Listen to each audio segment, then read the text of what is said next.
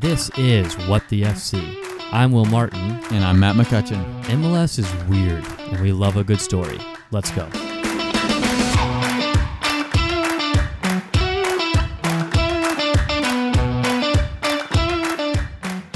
Welcome back to What the FC. You are listening to episode 8 of the podcast.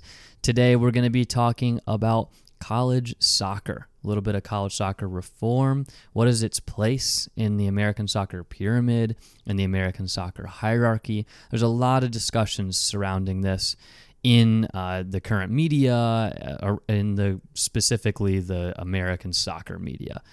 So we figured we would bring some interview guests on for the very first time, get their perspectives, play some interview footage for you guys, and let me and Matt have a wide-ranging discussion about what we think we should be doing with college soccer in the States. So, excited for this one, Matt? Yes, sir. All right, let's get straight into it, okay? We're going to take you straight into the interviews here. We really want to base this episode around our interview footage, and me and Matt will have some really good conversations on each side of those interviews.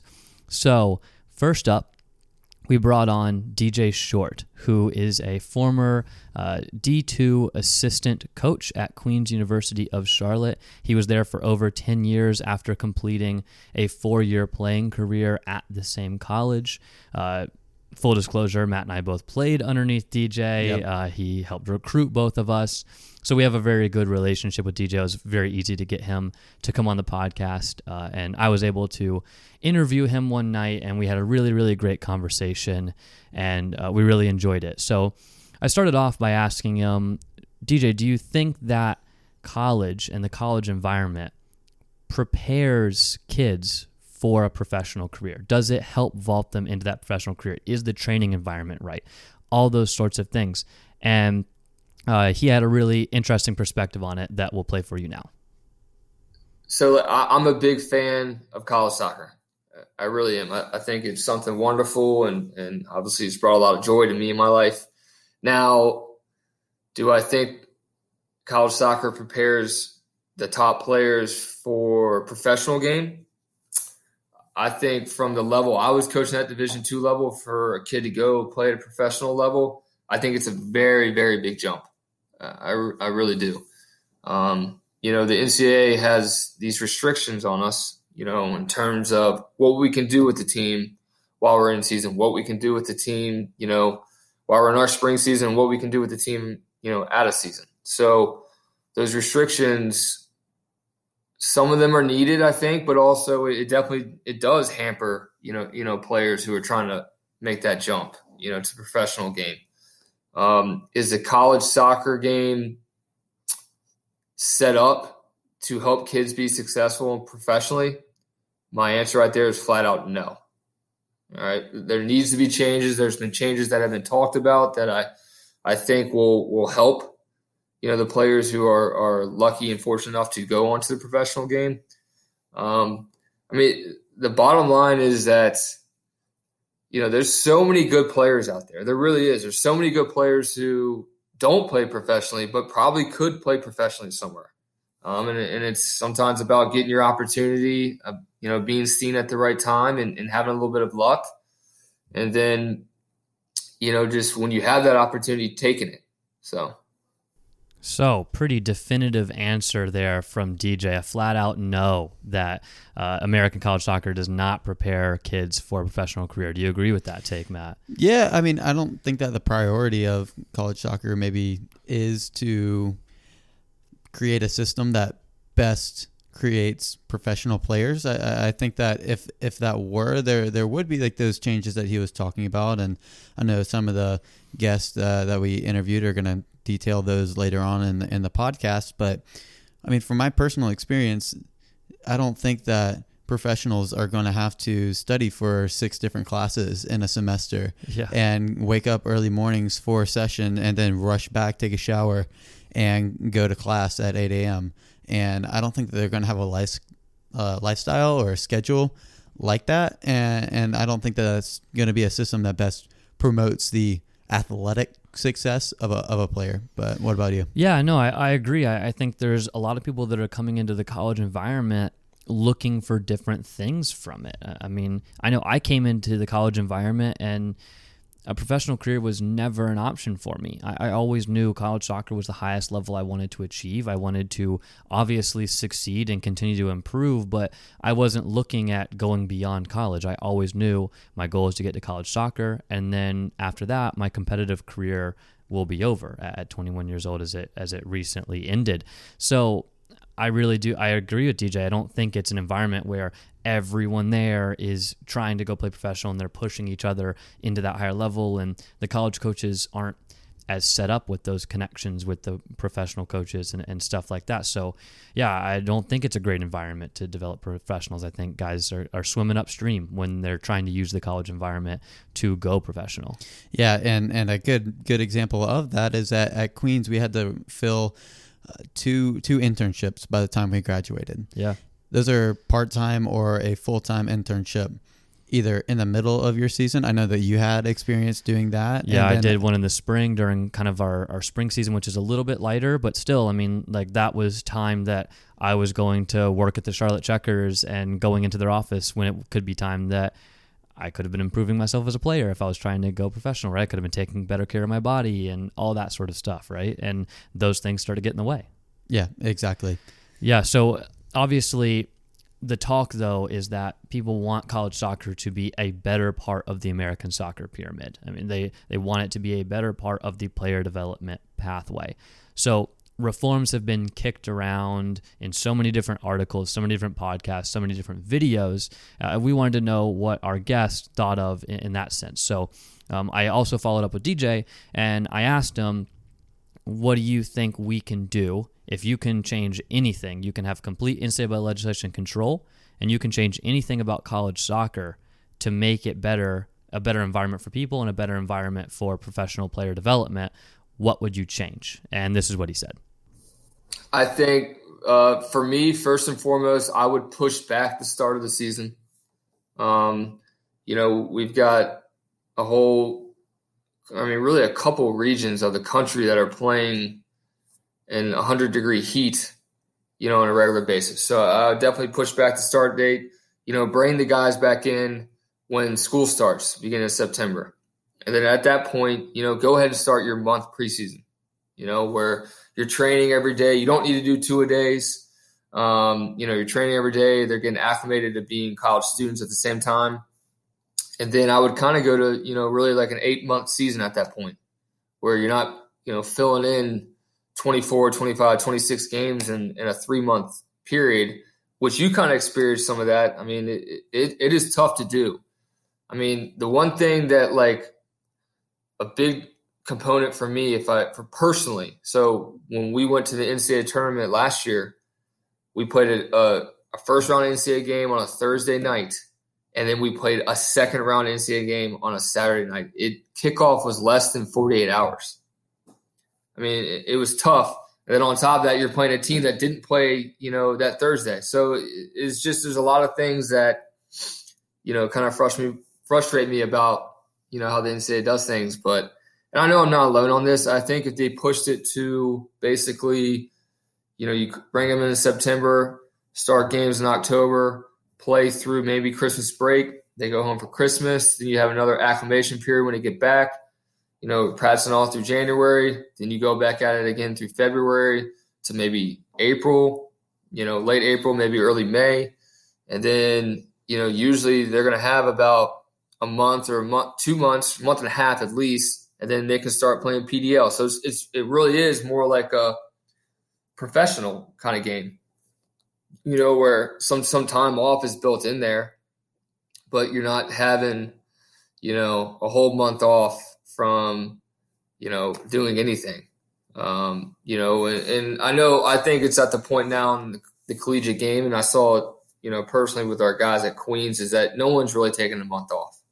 At least the guys who matter aren't taking a month off. But I just think making the season longer will definitely, it might be more cost, for a school and for a program, which I understand, but I think you're going to have less injuries. It's more realistic. And then, when these guys who are lucky enough and have the talent to go play at the next level, it's not that big of a jump. They played a 9-month season. It's more professional environment. And I think also when you're not rushing things from week to week, we would play a game on a Wednesday, play a game on a Saturday. And then we had to take one day off in between, a week. I mean, you're losing time to prepare for teams. And then, have your body recover. So I just feel like the setup that they have right now with college soccer, it's just kind of nomadic. It's very outdated. And this has been brought to their attention probably for about 6 or 7 years. So it's my honest opinion. I think they're dragging their feet because I think it's a financial thing. I think they know it's probably the right thing to do, but money talks. So. Okay, so interesting perspective there from DJ. We also got to talk to Clay Dimmick, who is a current professional player for the Charlotte Independence, which plays in the USL Championship, which is the second division in the U.S. soccer professional pyramid.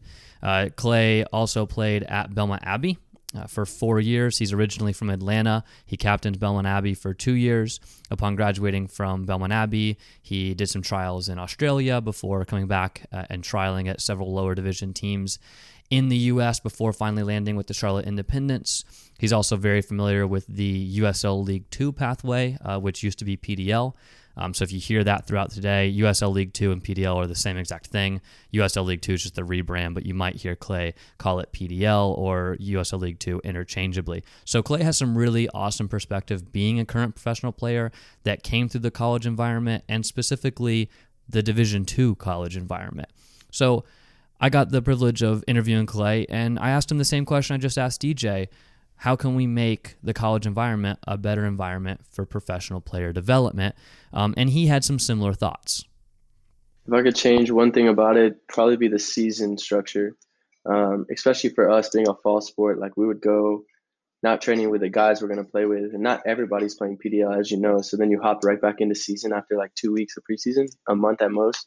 And then you play 2 games a week until into October and then make the playoffs. And then it's one game, 2 days later, it's the semifinal, 2 days later, it's the final. So it's just like any athlete would tell you, that's crazy. Like you can't last that long. And I think you guys probably know, like by the end of the season, nobody's 100%. Like you're playing with a pulled groin or a pulled quad, whatever it is, hamstring, and you have to play like 6 more games in 12 days, whatever ridiculous it is. So I think for it to be a successful way to build players in a healthy environment and really reach their full growth, then it's got to be like 8 months or whatever the like USL is. Maybe it's August all the way to April, and then you have a winter break to go home and reset, and then you come back and you get another preseason, and then you start again. And there's 1 game a week, but I think right now it's just ridiculous, like the amount of games, and your people are getting injured every game. So that would be my change for sure. Every year at Belmont Abbey, for some reason, we always scheduled the first week would be Thursday, Saturday, Tuesday. And so I'm going into this game Thursday, you play 90 minutes. Okay, you wake up Friday, you can hardly walk because it's your first game in months. And then Saturday, you have to play another 90 minutes. Saturday, you want to go hang out with friends. So who knows when you go to bed. Sunday, Monday come. Sunday's off. Monday, okay, you can't train. Tuesday, another game. And then you go into the 4th game of the season, and 2 of your best players have like a pulled groin or hamstring. So it's crazy. They really don't care about, the NCAA really doesn't care much about like your health. They just want you to go through and spend the money. Okay, so similar thoughts there from DJ and Clay. Matt, what do we think about this potential solution? It seems good, right? Yeah, I mean, I think that it is great for the health and safety of players. As you well know, I mean, I know in my experience, I was always going straight for the Norman Tech before practice. I'd get there at least an hour early just to get an extra warm-up, extra stretching and recovery, staying an hour after practice, and we'd have 9 p.m. practices. So I'd be staying there until 11 or even after that, like sometimes. Oh, yeah. Practices sometimes were even if the practice was an hour and a half, it was really like a 5-hour commitment between the drive to the complex, the time spent in the training room, the warm-up, the practice, the time spent in the training room after, the drive back home. It's a lot more than you'd think it is. And I know from my personal experience, my last 2 seasons, my sophomore and junior season, I led or tied for the team lead in minutes. And I was a constant battle in trying to keep my hamstrings in one piece. I mean, I remember just coming in, I would come straight into the training room. I would walk straight in. I would grab 2 heat pads. I would lay face down on the training table. I would heat my hamstrings for 10 minutes. Then I would go through a 15, 20-minute hamstring stretching regimen. And then I would do some sort of treatment on my hamstrings, whether it was scraping or cupping, which Michael Phelps made really famous. So I always had like bruises on my hamstrings and stuff. And then it was ankle rehab, so I wouldn't twist my ankle. And it was just this whole thing. And then I could start practice. I would scrape my hamstrings before every single game. Every time, which basically just like breaks down the adhesions and scar tissue on your hamstrings. So you can only do it every once in a while. So I did it always before games.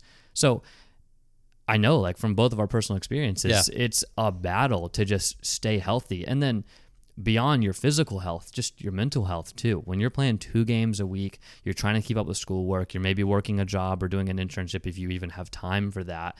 That 3 months is a really difficult time just from kind of a mental health standpoint because it's such a grind. Yeah, there are no breaks.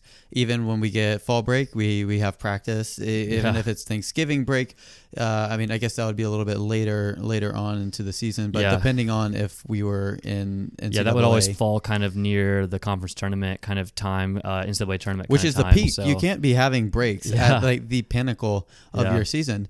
And I definitely agree in a sense of elongating or prolonging the season would be the best way of doing it in order to guarantee the safety of the athletes, because you have these people that are going to be high risk already because they're pushing their bodies. I remember preseason practice, we're on a turf field. I had, I think, navy or black cleats on. Oh yeah. My feet were boiling. Yeah. I got blisters, not even from running, but just because the AstroTurf was so hot in 100+ degree heat in North Carolina in July, and it was miserable. It was extremely painful. And so I think that having it a little bit more back into the fall, take off for the harsh winter, have that winter break as well. So especially for your northern teams, you can't play during that time. It's just not realistic. Yeah. If someone gets injured, like for us, like if we pull our hamstring, like you're done. Yeah. Like do you remember like my freshman year, your sophomore year, we had like probably 8 people out at one time. Yeah, it was ridiculous. It was like Liam, Keegan, and everyone was just, coach was constantly having to fight in terms of figuring out a roster. So if you split it between fall and spring, if you lose someone to a longer term injury, you're still probably going to get them back for the spring, and it allows people to play more full strength and all that kind of stuff, right? Yeah. But I mean, there's obviously like they talk about both Clay and DJ mention money in different ways there, and that's ultimately I think what a lot of conversations come back to, not just conversations around soccer, but definitely, and I think that's a good point. And so for hosting games throughout the entire season, it's hard when we're having to share a single field. We only have a single full-size field at Queens, and so you're sharing that between men and women's rugby, men and women's lacrosse, men and women's soccer, and those are all overlapping seasons.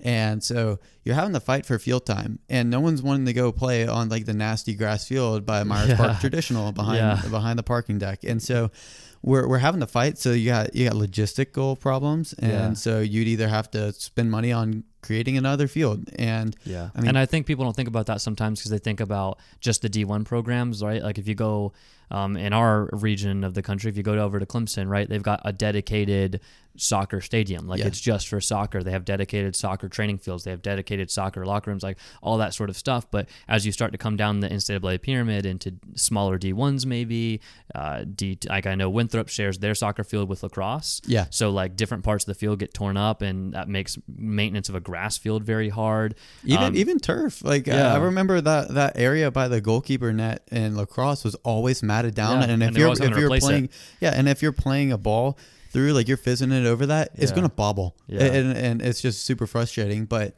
even for a Division II program with one of the highest endowments, and it's the highest endowment in our conference by double by the second place, and we can only afford to have one field. It's not a realistic option to have multiple fields. I guess on the flip side though of that too is you are proposing, okay, but at that point, if you were playing in the spring and you were overlapping with, say, lacrosse or whatever, you'd only be playing one game a week. Yeah. So there aren't as many scheduling like conflicts and stuff. So you could argue that it balances out. But you also kind of have to talk about the staffing. Yeah. Right. Like, I mean, I know for us, we've only got one sports broadcaster, Phil Constantino, the man, the myth, the legend. But you know, how is he gonna? Are his hours going to be increased in the spring and less in the fall now? Like, there's a lot of headaches it's not as simple as we would like to make it seem. I think it can still happen. Like, we're having a complex conversation. I think they're really trying to push this through. There's whole committees on this. They keep proposing it at the NCAA. I think eventually it's going to get done. The NCAA are definitely dragging their feet though, as DJ mentioned. So we'll see. We'll see what ends up happening there. I think overall, though, when you make the argument to the NCAA that this is going to be better for the health and safety of student athletes, it's hard for them to argue against that, especially if you provide convincing data about that.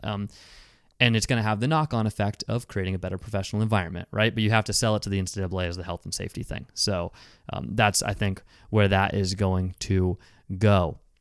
So we were able to also talk to one other guest, Keegan Burton.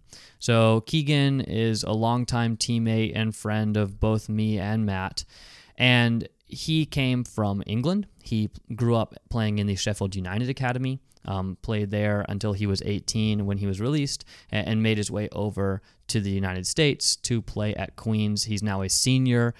He's a starter. He's a captain, just all around really, really great guy. And he's got a really fascinating background story about how he ended up in the United Academy and then ultimately how he ended up here playing college soccer. And he can tell that way better than either me or Matt can tell it. So we'll let him tell you that story. But yeah, in terms of my first actual experience playing, I was about 6 years old, and I wanted to be play what we call Sunday League. So, but at that time, I was a year young, so a lot of teams didn't really take a chance because I'm 6 years old. It's not like I'm going to get a 5-year deal on $50,000 a week, but that'd be nice. Do you know what I mean? Just being in that environment and playing with a team. And luckily for me, a team called Brampton Rovers took a chance on me, a year younger. They must have just said, yeah, you can come play. They needed a player. And the first ever game we played, from the halfway line, I got the ball, ran the full length of the field and scored. So 5 games into the season, I come off the field one day and there's this scary looking man looking at me and he's like, where are your parents? And I'm like, oh God, what's happening here? And the guy went over and spoke to my dad and he was like, got in a car. And I could see my dad was happy, but wow, what's happening here? And he just explained to me that was a Sheffield United scout and he wants you to come to this on a Saturday morning. So I used to go Saturday mornings to Sheffield United as a 6-7 year old, and it was because I think their age don't start till under 8s. So I was 6-7 years old, going there once a week just to be in that environment. I used to go two times a week, I think, when I signed, and we used to play every team in the country, under 9s, under 10s, under 11s, and the transition to 11-a-side. And then at 14, it changes a little bit. You start thinking because we leave school 16, 17, high school. So you got to think about, and then there's a thing called a scholarship, I don't know how to explain, an apprentice. So you've got to, at 14, you're is this guy going to be good enough to get an apprentice? And actually at 14, it's a funny story I got told. One training session, I made a bad pass, a really bad pass, and my coach went to me, he lost his head at me a bit, we're growing up a bit, he's allowed to. And he was like, I stuck my neck out for a contract for you this year. So I looked at him and I was like, right. I'm on the line here, wow. This is the first time it's hit home, you've got to book your ideas up or else this could be the last year, you're in this program. So I want to say the big thing was, obviously they saw that I had a technical talent, if you know what I mean, I was good on the ball, I can look after it, I can play with it, it's a simple talent like that. But mine was more, where do you play? Do you want to be versatile or do you want to master one position? And this was a big conversation I had with myself because I was a right back at the time. Oh, wow. Yeah, so I used to play right back. So there was and sometimes my 1v1 defending ain't the best. But so they decided, it was I can remember it like it was yesterday. They decided that we were playing Notts Forest away, Nottingham Forest, and they said, Keegan, read the team out, I went at right back, so I was I've been dropped. Moved on, and there was starting up front, he's going to be Keegan, and I was so I'm starting up front against Forest away. Number 9? Yeah, number 9. So I've never played this position in my life. So obviously going forward, I was good as a fullback, but defending 1v1 situations, maybe not my strong suit. So I remember playing Forest away, we won 2-1 and I actually scored both goals. So from then on, I kind of kicked on a little bit, under 15s, under 16s, and then at 16s is when you get your suit on and you go to Bramall Lane and you go to the box and you sit down there with like the head of the academy, like, and all that stuff, and you decide whether you're going to have that 2-year contract where you go full time and like after school and you're in every day, like moving forward for 2 years. Okay, so 416, you have your apprenticeship. Yep. And so now you're a professional. You're getting paid to play. Semi-professional. Yeah, it's like I don't. You call it like they call them an apprentice or a YT. Okay. So it's like you get your money and you go in every day, but it's like you're the shadow squad, basically, to the first team. You have a squad of about 18, 19, maybe even 20, and you've got probably like 2 or 3 that make it. Like, if we're in all honesty, like, you've got probably 2 or 3 that make it. And then even when they make it, it's not really, you're getting a pro contract and you're in the 23s. Like, it's not, it's like fine lines. Like, I moved out at 16 to go to live in Sheffield, and my roommate was actually Aaron Ramsdale, the Bournemouth keeper. Yeah. So very cool. he was my roommate. And so he's back at Sheffield. Back at Sheffield United. Yeah, my bad.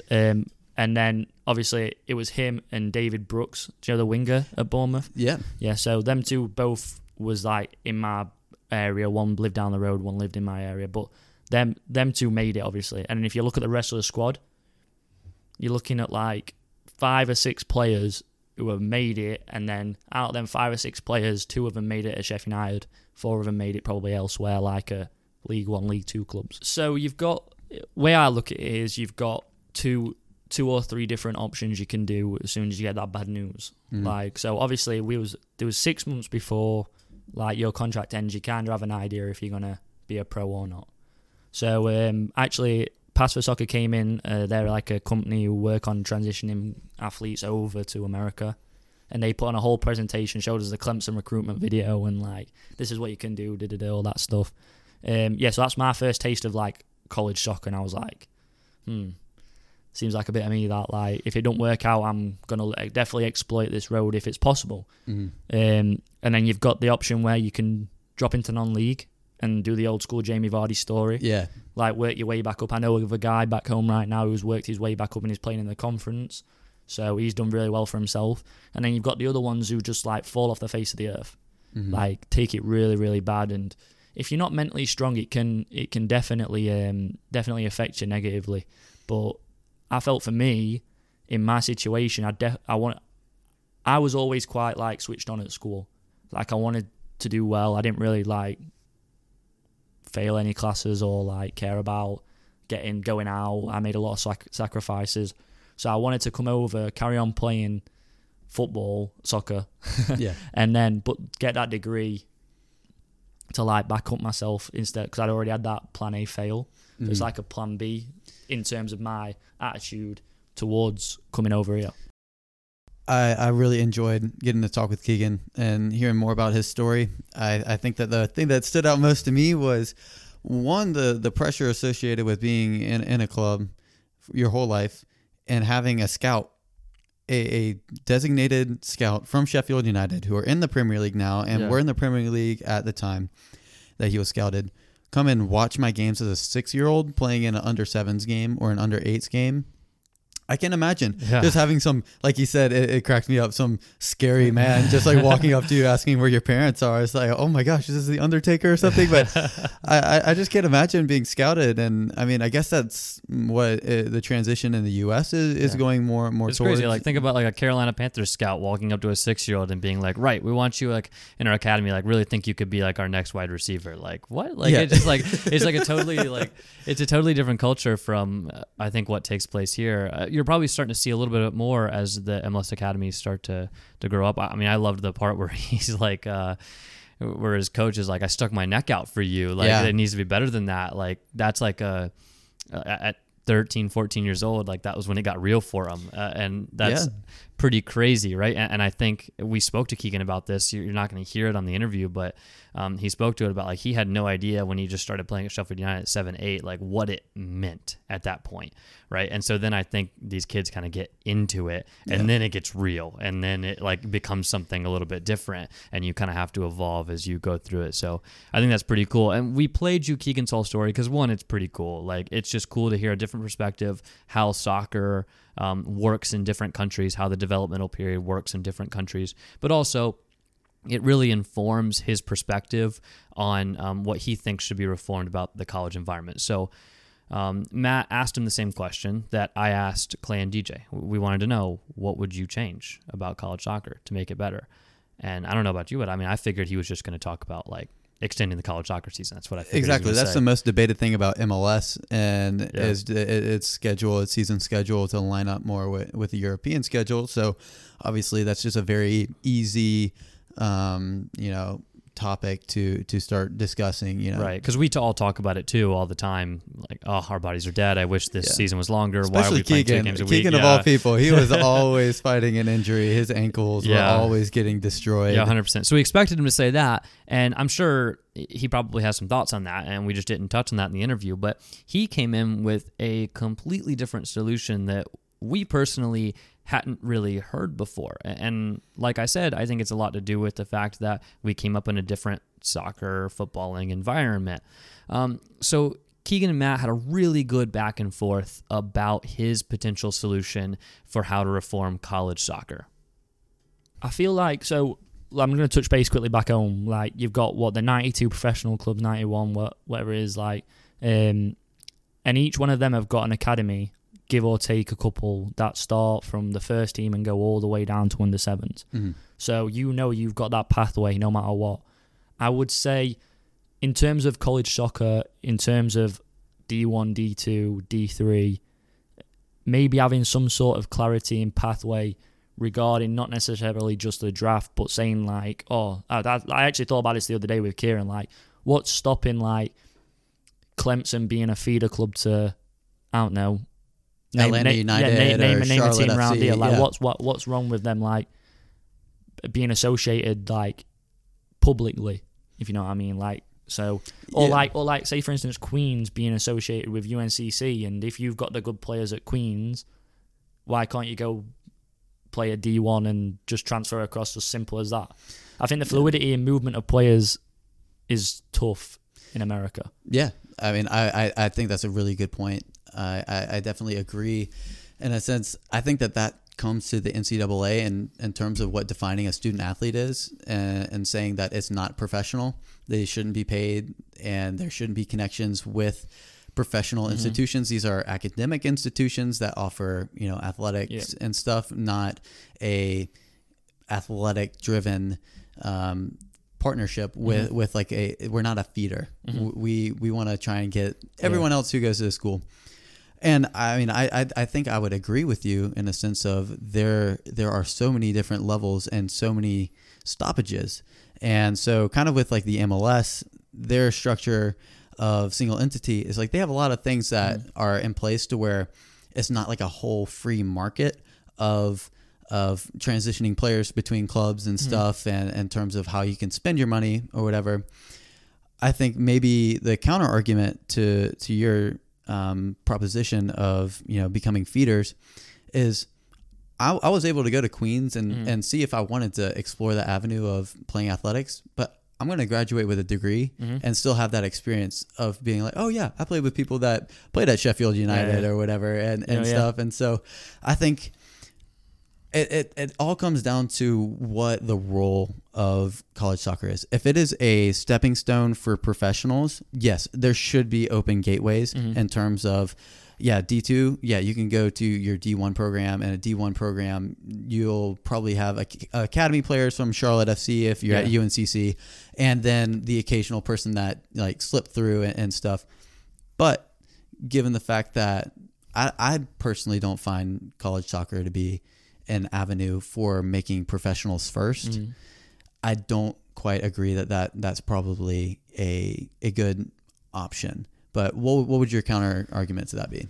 So you look at college soccer now. especially with some of the friends I have at the big programs, they're really kicking on. Like, I've got a guy who plays at Virginia. I've got a guy like I own him, but no, I've got like friends who play at Virginia, Clemson, and like some of the big D1 programs, and some of their, I want to say, I don't know how to explain it. Like, they're, what's the word for like when you're in the limelight or get the exposure they get at D1 level is ridiculous compared to any other like D2, D3. So I feel like, for me as well, I'm obviously soccer oriented, but the reason I did come here in like parallel with playing soccer was because I knew no matter what, if I get that bad news again, I've got something to fall back on this time. I'm not going to leave myself with no trampoline to bounce back up on if I do get like that bad news again. Yeah. So maybe for the MLS moving forward, that would look like starting to partner more with the college soccer divisions and trying to establish routes for players. Like, they have the MLS draft. Maybe that's something that has to go away in terms of being like, you could be Daryl DK and be like the best striker in the nation and at UVA tearing it up. And if, maybe there's a lack of motivation of like, okay, well, I worked my butt off, like my whole life committed to this, and I'm going to get drafted by Orlando City. Obviously that's worked out for him this year, but in terms of that avenue of like, there's not that motivation here to be like, I'm going to subjugate myself to getting drafted by like a terrible team in MLS and have like a tough start to my career. Maybe that would look like, having, the zoning with the recruitment and stuff for academies in terms of homegrown player rights. And so maybe opening up and reforming the draft system, maybe just getting rid of it and having more of a, you go to UVA and then you go play for DC United or whoever has those territory rights. Or like, you say the draft is good because you get to the pick of the best players in the country. Yes. So even maybe having the MLS have a fully fledged partnership with the NCAA in terms of where you have the draft and you have that option of picking a player if you're a West Coast team on the East Coast, like one round. And then from there, because then you have the limelight of like, these are the best players in the country, look out for these, they're going all around the world. And then for the players who don't quite like make it or were on the radars but don't or slip through, you have the opportunity, if you're good enough to be invited or if you're good enough to be suggested by someone, where you can go and have a little trial period or see if you can make the cut there when you get that opportunity. Yeah, exactly. I think that's a really good point and something that we can, start looking at talking about in the future. Obviously a really interesting conversation and one I don't think neither you nor me were prepared for. So well done going off the cuff there in that conversation with Keegan. But give me your takeaways. Like, is what he proposes realistic? Well, I think just an idea that I had. We talk about having multiple divisions of professional soccer in the U.S., similar to what they have all across the world in terms of you have the Premier League, the Championship, League One, League Two, whatever, in that pyramid. Yeah.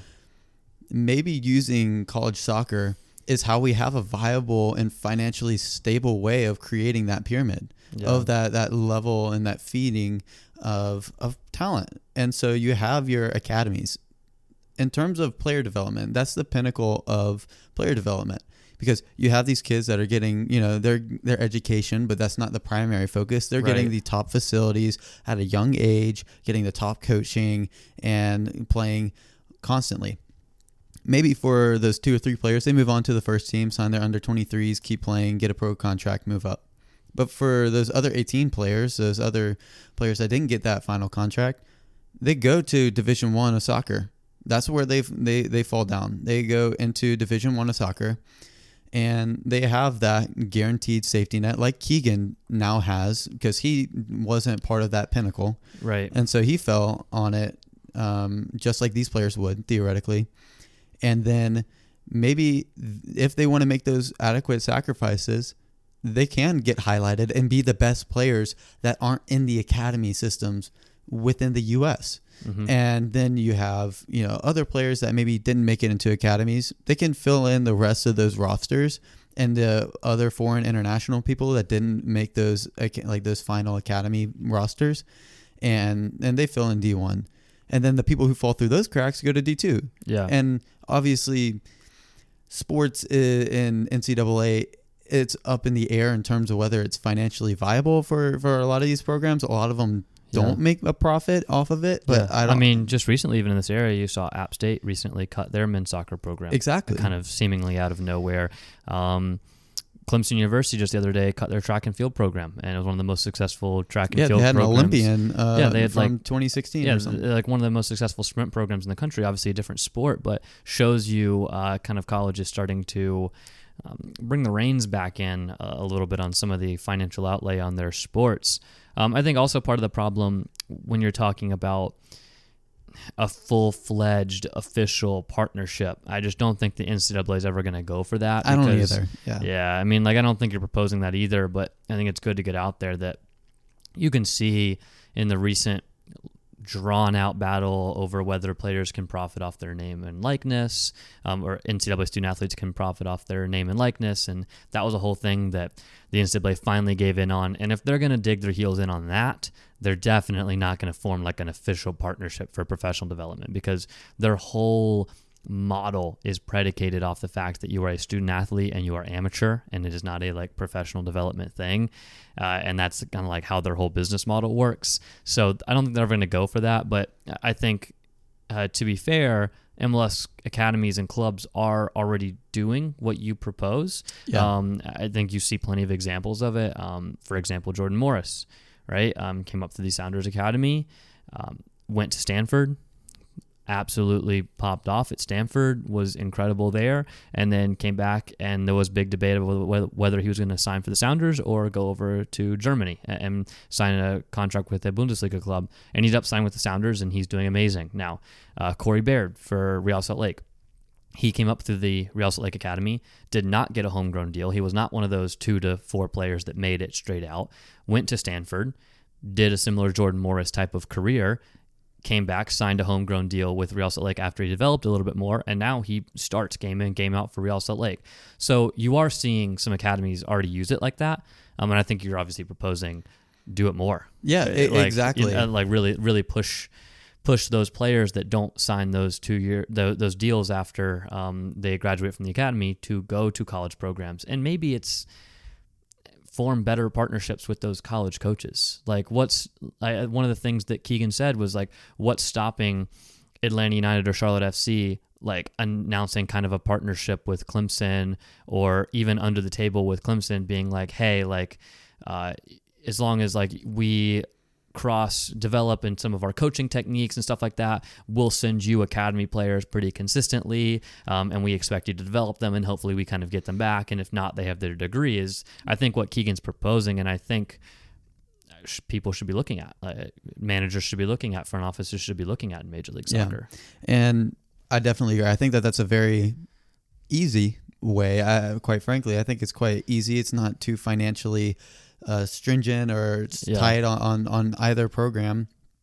Obviously, also going to be way better if they are able to get this legislation through and extend the season so it mirrors more of a pro season, because one of the biggest things with college players coming out is they are only used to playing 2 or 3 month seasons, and so you pop them into a grinding 8-month season. They just, 1, haven't had enough development, and 2, aren't used to like taking care of their bodies for that long of a period of time. So if they can get that legislation through, this philosophy will work even better. And it's even better for scouting on these players, because you have a lot more game time. You have a lot more, hopefully you're going to be healthier. Right. And hopefully if you are injured, you're going to have a lot more time to get back and running and playing games in the spring or something, if that happened. But I want to know what your thoughts are on the draft, on the MLS draft, because there's been a highly debated thing. Take, for example, Jack Harrison.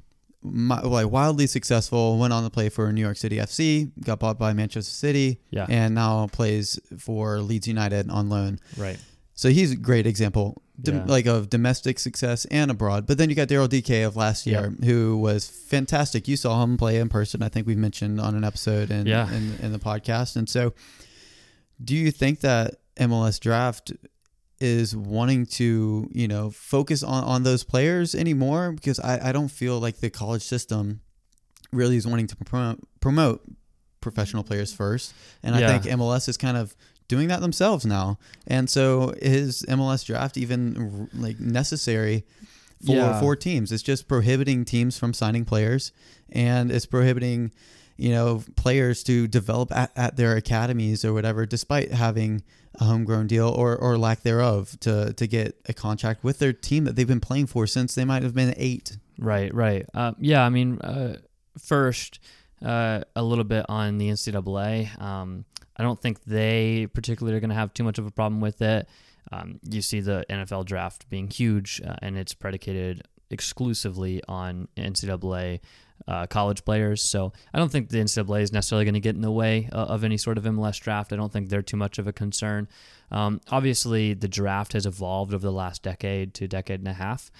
You saw the great sporting Kansas City teams of Peter Vermees' early tenure after they rebranded and stuff, built off of the draft. Seth Sinovic, Matt Beasler, just like 4 or 5 of their guys that were the core part of their team for 7-8 years came through the draft, and they drafted incredibly. But that was a different era, and now you don't see that anymore. Now Daryl Dike is the exception, not the rule. Jack Harrison is the exception, not the rule. Yeah, look at the U.S. men's national team, the pool of players that we have for our current camp that's going on is November 12th when we're recording this. They're playing their first game. Maybe one of those players played in college. It's all abroad. They all played in academies their entire life. They either within the U.S. system and then shipped out abroad. That's something DJ mentioned when I interviewed him. Exactly. Look at the U.S. national team roster 10, 15 years ago. It was guys that almost all had college soccer experience. Like, look at Clinton Dempsey, one of the greatest American soccer players of all time, came out of Furman, a small school in South Carolina, right? And now, like you said, and like DJ said, it's almost exclusively academy kids that have been to Europe or kids that have come through MLS academies or a little bit of both. So yeah, I think that's really, really interesting. And the draft is definitely losing relevance. You see it now, like there's quite a few rounds, and it's basically like beyond the top 10 picks, everyone else is being picked as trial players.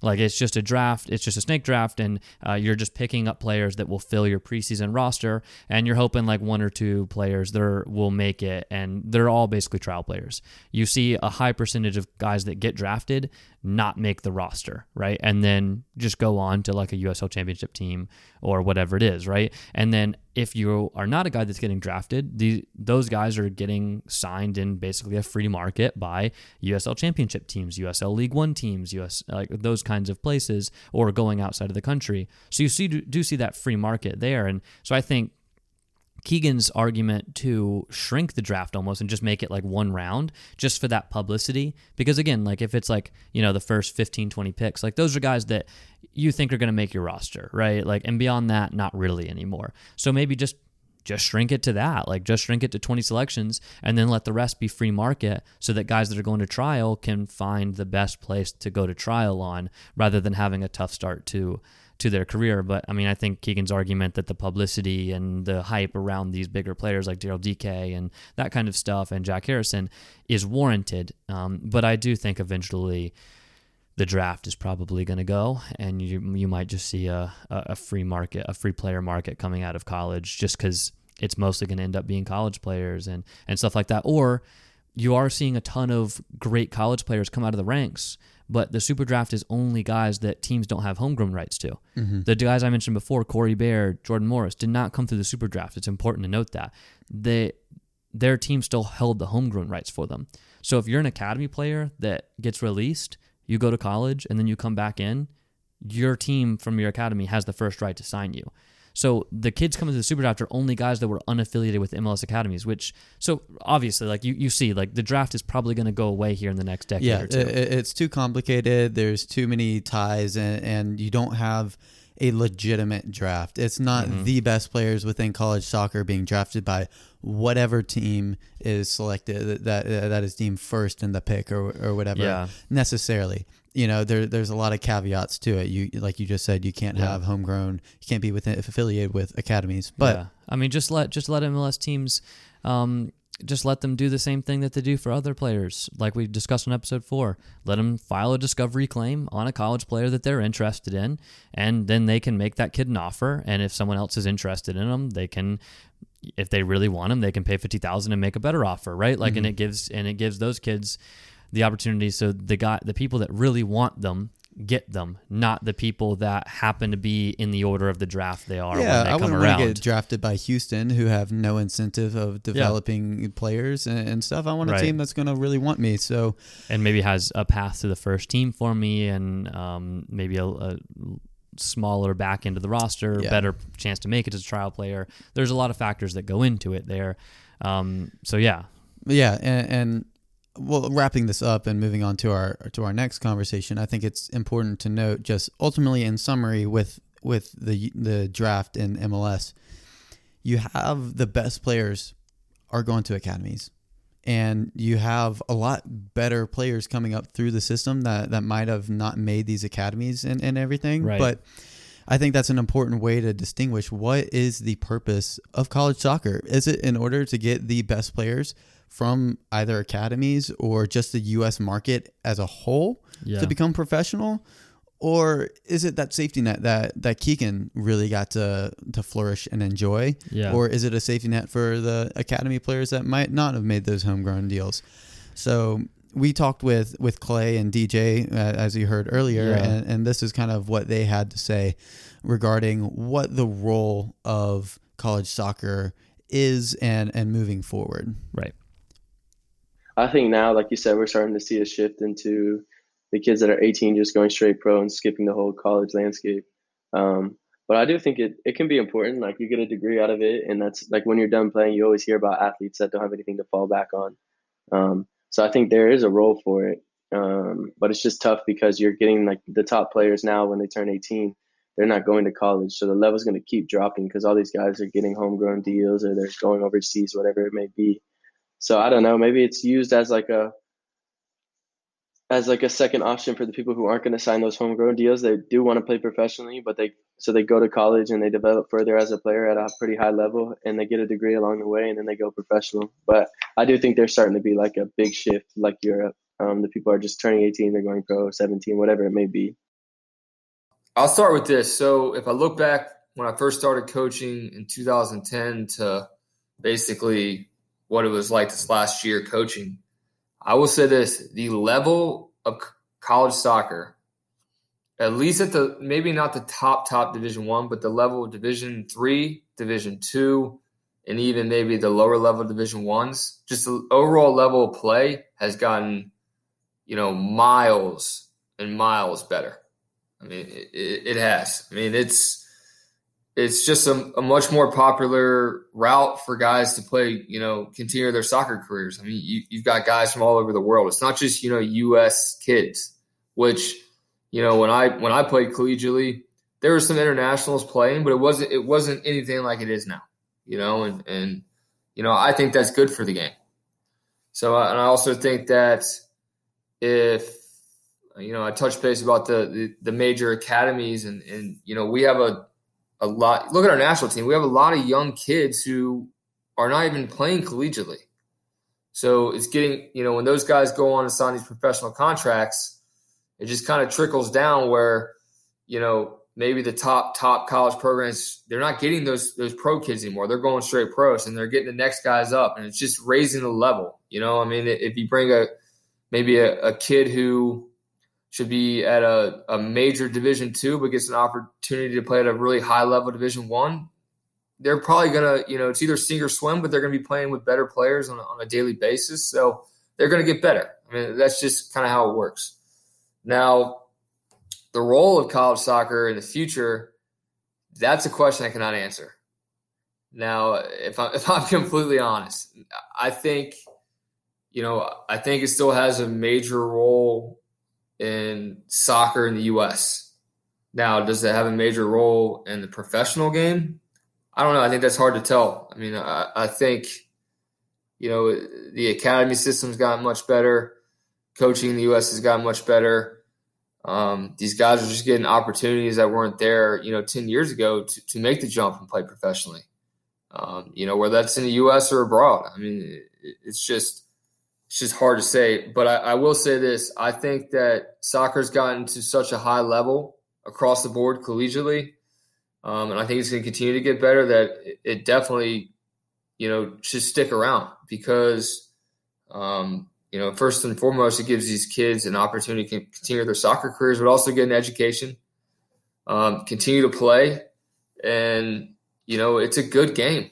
It's a good game. It really is. It's fun to watch college soccer. It really is. I mean, I watch ACC games and, I watch Division II, Division III. It doesn't matter to me. It's a good level and I enjoy watching it. So I just think that now is college soccer's role again to develop professionals. I don't know. I think it's going to do that, some, situations, but I mean, I think ultimately it's just going to continue to grow the game in the U.S. because more kids are playing, more exposure. If I take my personal experience, our good years at Queens, I mean, we had the community coming out and watch where, that wasn't always the case. So I just think the game's going to continue to grow. I think it'll go to the next level if they do make those changes that we talked about earlier. All right, so interesting perspectives from both Clay and DJ there. We really appreciate them coming on and giving us their time and talking to us and taking time out of their day. So, Matt, I think you're starting to hear from both of them that they both mention there, they keep going back to, I'm not really sure what it's going to be going forward, but at least people can get degrees, so I think it still has a place in that way. And I think that's ultimately my takeaway and our takeaway from all this research and all this interviewing and just our experience personally with college soccer is that maybe American soccer media is talking about college soccer in the wrong way and looking at it in the wrong way. We keep talking about how can we develop players professionally? How can we do better? How can the college game be better to do that and be a better part of the pathway? But should that be its primary purpose? Yeah, I mean, I don't think so. I think that ultimately college soccer is for those people who don't make those homegrown academy deals. Yep. That's the best case scenario. Right. It's for the people that don't make those under 23 or first team contracts, whether it be, domestically or abroad. Mm-hmm. But I guess within this conversation, we're going to be talking about domestically. What is college soccer for the American player? Yeah. For us too. Yeah. It's for people like me and me that never really thought about playing professionally. That was never part of our goals, and college soccer is still feasible for us. Exactly. And so you have the best case scenario. The top level player in the college system is probably going to be those people that were in the academies, just didn't make it. And so that they have a safety net for them to fall back on, just like Keegan, and play at a high level and make of it what they want.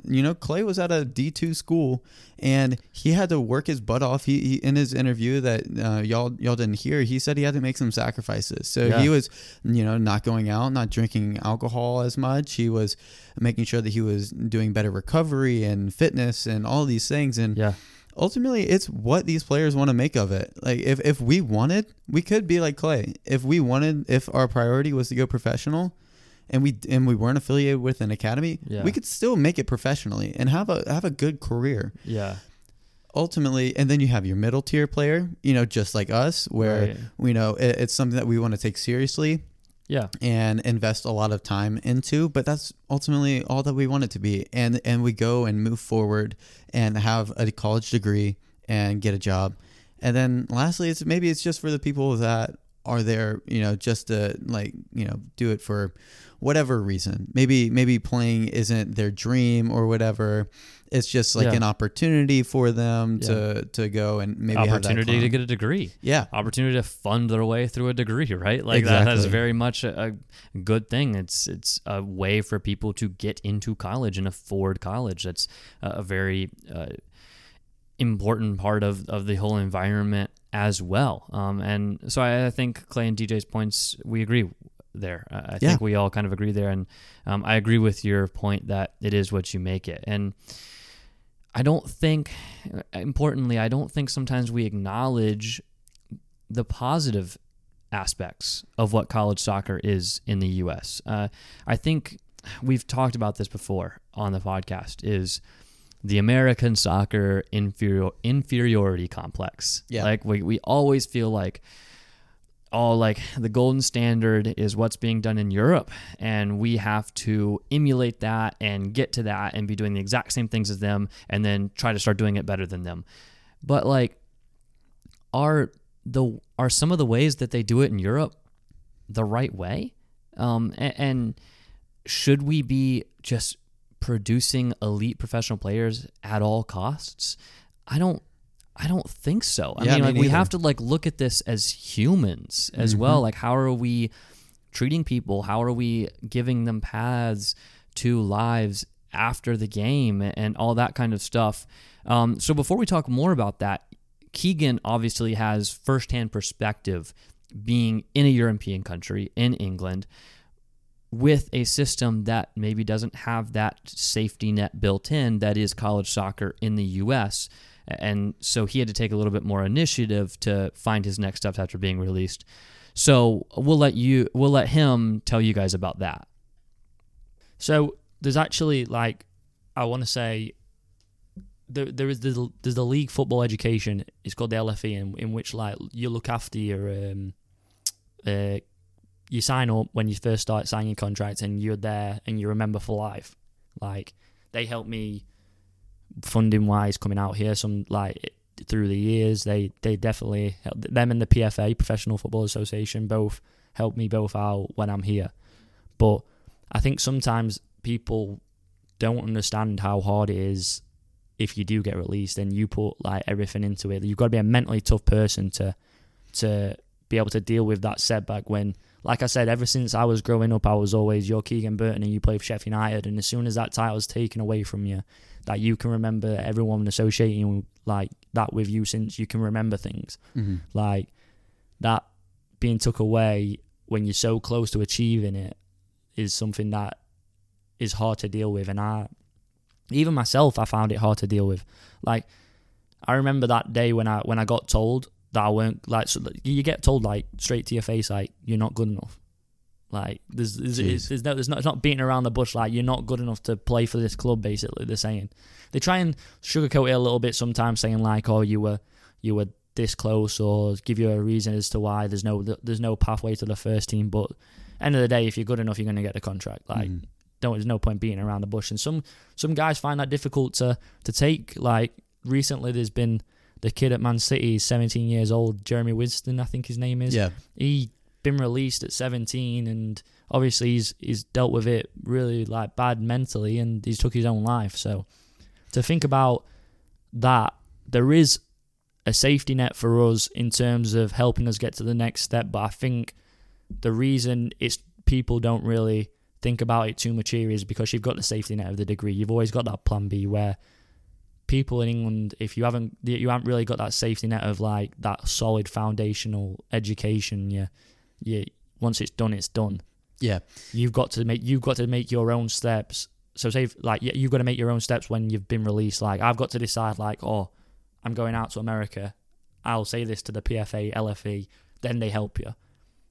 If you're sat there not knowing what to do and don't reach out, you're going to struggle finding that help from them to, like, I honestly advise every player who's been released in England to just contact them in general. If you feel like, even mental stuff, like if you reach out and you're not mentally like feeling good, they'll help you deal with that as well as all the other options and avenues you can take. And that's something that I don't feel like we often acknowledge in American soccer circles, is that we do have this built-in plan B in our soccer pyramid. If you don't make it in an MLS academy, it's pretty much just assumed that you're going to get recruited and you're going to go play college soccer. Like, that's your next step. At the very least. Like, or some USL championship side wants you and you try to like go pro all the way through, right? But like, it's just assumed that you're going to go do that. And then because it's assumed that you're going to go do that, you're automatically, without having to make the choice, going to get your degree. And you're going to automatically earn that backup plan. which just isn't present in other countries, and which is why people deal in really tough ways with being released in England. And you hear some of these tragic stories, which are really, really heartbreaking. And like Keegan says, you have to take more initiative there. And I'm not saying that, obviously, like when you get some bad news here, you get released from somewhere, or something doesn't work out, or you didn't get into an academy or whatever, you still have to take initiative, right? Like you still have to like apply to the schools and like contact the coaches, and like it's still on you. It's not like people are just like walking up to your doorstep, but it's much more built in here than it is in England. Yeah, exactly. It's not something that you have to go and research. You don't have to go and call these organizations to explain it to you. It's just part of the culture here. Right. Like Keegan had to get involved with Pass 4 Soccer. They came and give a presentation. He had to reach out to them. He had to reach out to his PFA. He had to figure out, he had to move to an entirely different country for his plan B, right? That for us, it was just like go to the college down the street and play for them. It's just a much different thing. So yeah, definitely. And I think it's something that we seriously have to understand. And for me, like I stepped away from playing soccer after my freshman year. I had the opportunity to make that decision for myself. Yeah. It was difficult. Mm-hmm. It was something that I still struggle with, 2 years on, of just having to accept that fact of what if, and I wish some things maybe were different. But at the end of the day, I made that decision without having to have some serious pressure like that 17-year-old kid at Man City did on his shoulders, because I was like, I have already made a good friend. I've already have a good friend group that I've made. I have a degree that I'm working on, and that's my path. Like I it wasn't like, oh man, what am I going to do when I'm stepping down from the team? Like, what do I do next? It's okay, I'm stepping down from the team. What does my social life look like next? That was my problem. I was just worried about my identity of being a soccer player with my friends, not necessarily dropping out of college or anything like that, because I knew I had that avenue paid for myself. So yeah, I definitely think that that's one of the things that I think Americans can learn about England and vice versa in terms of the system. We shouldn't hate what we have already inherently built in our system. It's something that we should embrace and celebrate, and maybe change our perspective and not put so much pressure on the college system to create professionals and get paid in that sense. Like, I think this is what the NCAA wants. It's their initiative of having student athletes. Mm-hmm. And I wouldn't want to get paid for my time, at Queens, because I really enjoyed it. It's taught me a lot, and it's provided me opportunities and a degree at the very least at a great school. Yeah. And so I think the ultimate takeaway here is that we're not arguing that you can't develop a professional player through the college pathway. You absolutely can. You can see it with Clay. He went to even a Division II school in Belmont Abbey that had never developed a professional player in their program history, as he told us. He was the first player to turn professional, and he still made it work. People are going to take their circumstances and make it work if it means that much to them and if they have the talent and the ability and the right people around them. So we're not arguing that it can't produce professional players. What we're arguing, and what our takeaway is that college soccer should not be a player development first platform. No. It should be a human development platform where you get to play soccer too. And you can make of it what you will. You can come in, and you want it obviously to be a good, safe and healthy environment, right? Which is probably why we want the season extended. Yeah.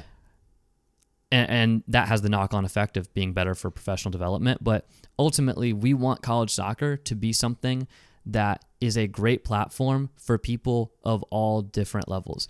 People can come in after getting released from MLS Academy and use it solely as a professional development pathway to get back to MLS or to get back to USL Championship.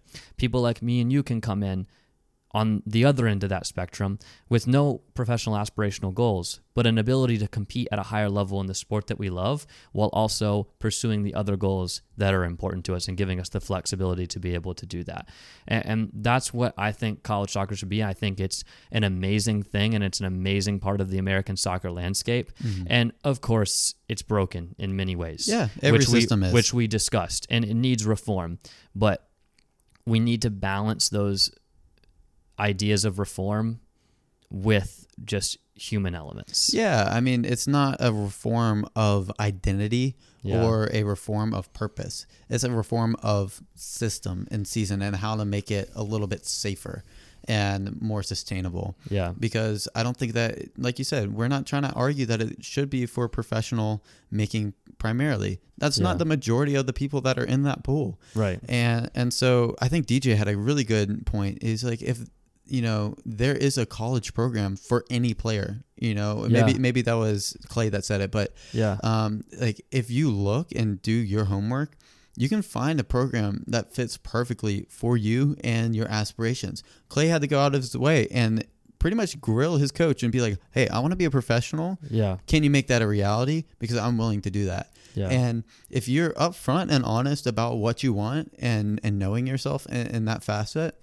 you can make it whatever you want. And that's the beautiful part about what it already is and should continue being moving forward. Yeah, absolutely. And I think that is the biggest takeaway here for us from this special first interviews in What the FC history, shaping up to be the longest episode in What the FC history. So if you're still listening at this point, congratulations. Thank you. Go grab a beer to congratulate yourself for making it through the entire episode. And on that note, I am Will Martin. And I'm Matt McCutcheon. And this is What the FC.